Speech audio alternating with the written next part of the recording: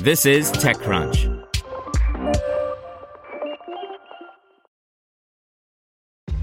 This episode is brought to you by ShipStation.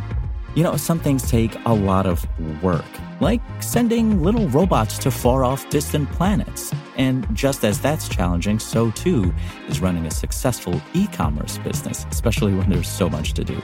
So I want to introduce you all to ShipStation. Now, I love using ShipStation because of its easy-to-use dashboard, which makes managing orders and printing labels a breeze and super smooth. Oh, and the customer service is just out of this world.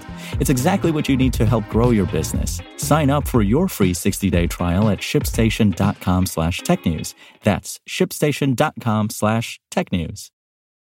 This podcast is supported by Tools and Weapons, the podcast hosted by Microsoft Vice Chair and President Brad Smith. Each episode features insight you won't find anywhere else from the center of the conversation surrounding emerging technologies like AI. Right now in the podcast, you can hear a special episode where Brad Smith lays out Microsoft's vision for a vibrant marketplace driving the new AI economy. To hear more, follow or subscribe to Tools and Weapons with Brad Smith wherever you get your podcasts.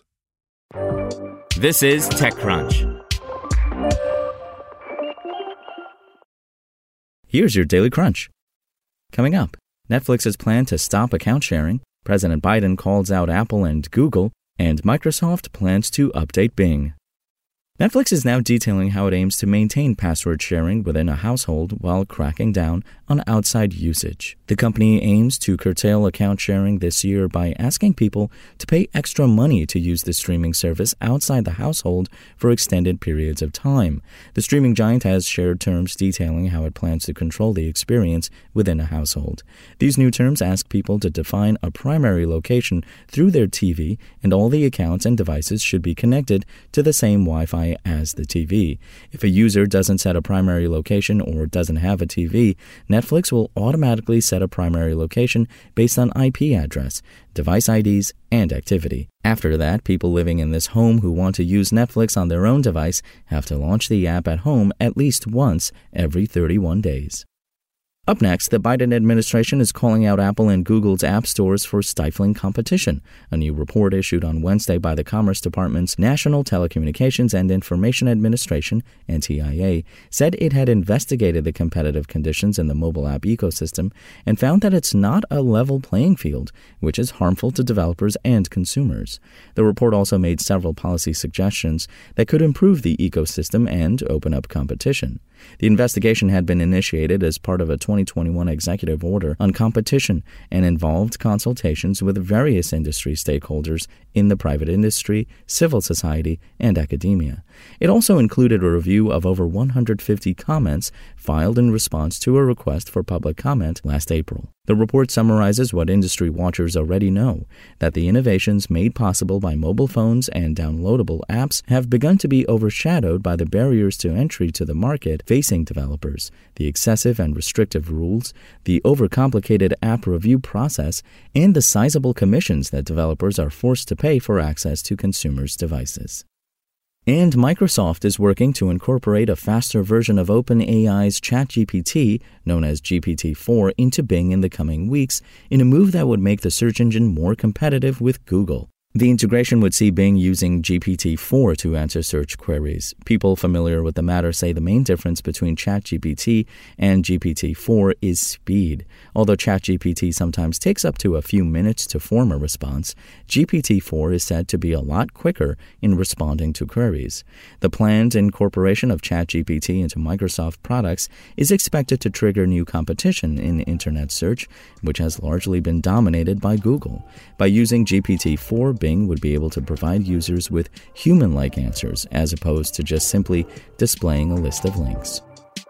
Now let's see what's going on in the world of startups. Passthrough, a web-based fund automation workflow tool for investors, announced that it raised $10 million in a Series A funding round. Passthrough orchestrates tasks like screening investors when they're admitted to a fund and on an ongoing basis to manage risk with an ID system that uses more than 200 data points to create investor profiles. Business aviation operators are often challenged with crew and aircraft shortages as they look to scale and meet the growing post-pandemic demand for air travel. Enter Portside, a startup that allows aircraft operators to share schedules, financial and maintenance data, and other key aircraft information with owners, banks, and insurance companies through a web-based portal. Portside today announced that it raised $50 million in a Series B funding round. And battery startup Our Next Energy announced this morning that it closed a massive $300 million Series B in an effort to get its $1.6 billion gigafactory up and running. One has focused its efforts on finding low-cost, highly available materials for its battery chemistries, and the gigafactory in question will pump out lithium iron phosphate cells, better known as LFP. That's all for today. For more from TechCrunch, go to TechCrunch.com.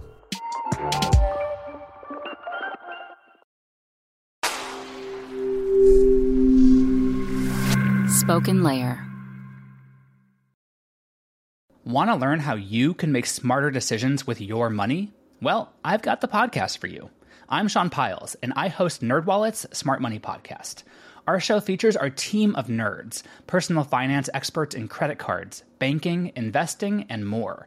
And they'll help you make the most of your money while cutting through the clutter and misinformation in today's world of personal finance. You'll get clarity on strategies to help you build your wealth, invest wisely, shop for financial products, and plan for major life events. Listen to NerdWallet's Smart Money Podcast wherever you get your podcasts.